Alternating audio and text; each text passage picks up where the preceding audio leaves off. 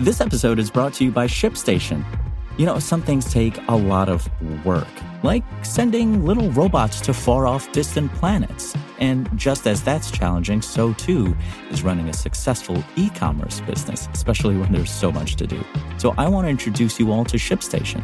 Now, I love using ShipStation because of its easy-to-use dashboard, which makes managing orders and printing labels a breeze and super smooth. Oh, and the customer service is just out of this world. It's exactly what you need to help grow your business. Sign up for your free 60-day trial at shipstation.com/technews. That's shipstation.com/technews. Welcome to Engadget Tomorrow.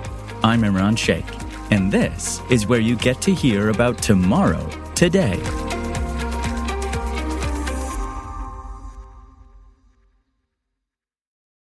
Today we're talking about how Chipotle's guacamole robot is cursed to peel and core avocados for eternity, and what that could mean for jobs, and what striking actors have to say about the rejected AI proposal that would let studios use their likeness without fair pay. Let's start with that poor avocado robot. Chipotle isn't done experimenting with robots that could make life easier for restaurant staff. The chain has teamed up with robotics company Vebu to test a prototype Avocado robot. Yes, that's the name. This thing cuts, cores, and peels avocados to be used in guacamole. Kitchen workers only have to fill the bot with up to 25 pounds of ripe avocados and choose a size. After the processing is done, they can collect the fruit in a bowl and the remaining ingredients and start mashing.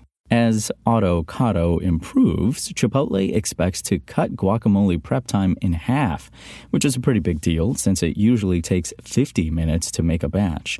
That could mean a steady supply of guac without the drudgery for employees. The restaurant also believes the robot could reduce food waste and costs through more efficient processing. Avocado is currently limited to a testing center in Irvine, California. This is the start of a long-term partnership with Vebu, Chipotle adds. The two haven't said what comes next, but the focus will be on collaborative robots that drive efficiencies and ease pain points for workers. Last year, Chipotle began testing Miso Robotics' Chippy robot to aid in making tortilla chips. Chipotle is far from alone. McDonald's and other restaurants are trying AI, robots, and other automated solutions to streamline their experiences.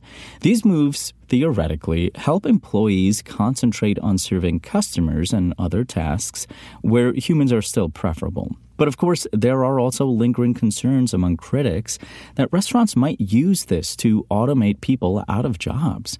They may choose to shrink headcounts and cut costs instead of easing the workload.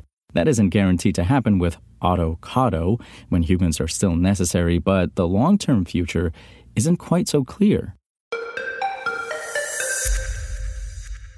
Speaking of shrinking headcounts due to concerns with new tech, striking actors say the rejected AI proposal will let studios use their likeness without fair pay. On Thursday, July 13th, leaders at the Screen Actors Guild American Federation of Television and Radio Artists announced that the group was going on strike after negotiations with Hollywood studios fell apart. According to the Alliance of Motion Picture of Television Producers, the rejected deal included a groundbreaking AI proposal that would protect performers' digital likenesses. The AMPTP said the AI deal would require a performer's consent for the creation and use of digital replicas or for digital alterations of a performance. SAG-AFTRA National Executive Director Duncan Crabtree Ireland suggested during a press conference that the proposal was just the opposite. Crabtree Ireland described the would-be AI proposal as a backdoor means for studios to gain perpetual rights to an actor's likeness.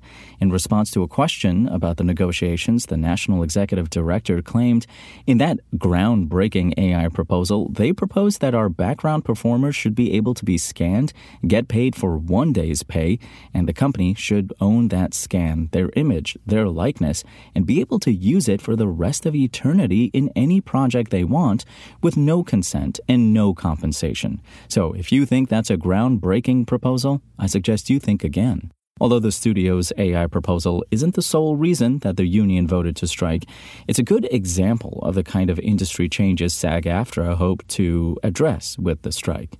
In recent years, studios have used technology to de-age, resurrect, and at times fully replace actors.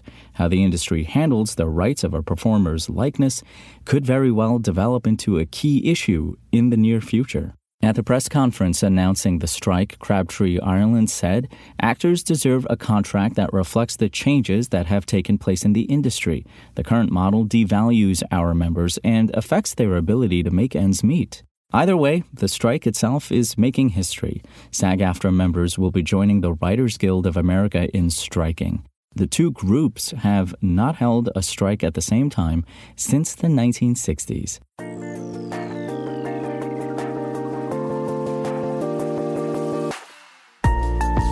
Thanks for listening to the show. Make sure to rate, review, and subscribe on Apple Podcasts. Today's show featured journalism by Engadget contributors John Fingus and Sean Buckley and was produced by Spoken Layer. I'm Imran Sheikh, and we'll talk more tomorrow.